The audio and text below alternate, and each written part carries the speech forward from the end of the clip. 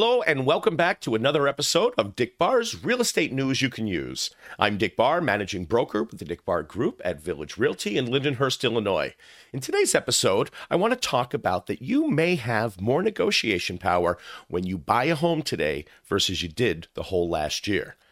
Did the frequency and intensity of bidding wars over the past 2 years make you put your home search on hold? Well, if so, you should know that the hyper-competitive market has cooled this year as buyer demand has moderated and housing supply has grown. Those two factors combined mean you see less competition from other buyers. And with less competition comes more opportunity. Here are two trends that may be the news you need to re-enter the market. Number one, the return of contingencies. Over the last 2 years, more buyers were willing to skip important steps in the home buying process, like the appraisal or the home inspection, in hopes of gaining an advantage in a bidding war. But now things are different. The latest data from the National Association of Realtors shows that the percentage of buyers waiving their inspection or appraisal is way down. And a recent article from Realtor.com points out that more sellers are accepting more contingencies.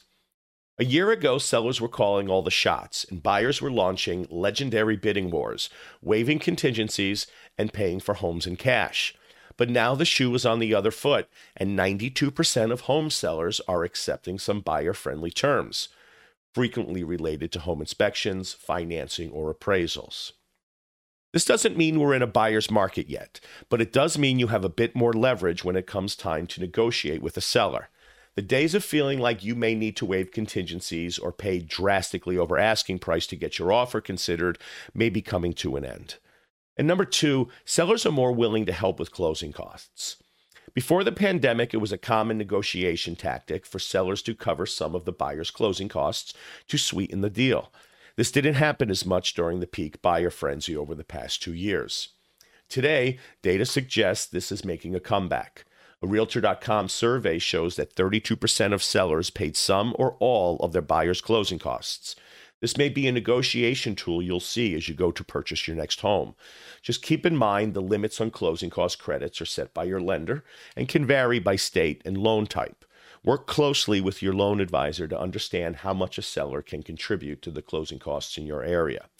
Bottom line, despite the extremely competitive housing market in the past several years, today's data suggests that negotiations are starting to come back to the table. To find out how the market is shifting in our area, let's connect today.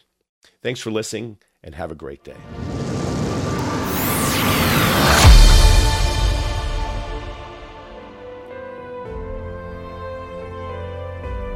At the Dick Barr Group, we understand your home is far more than building materials and land.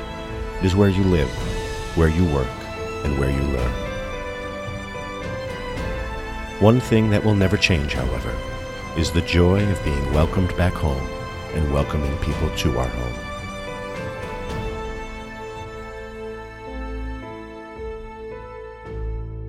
Welcome home, America.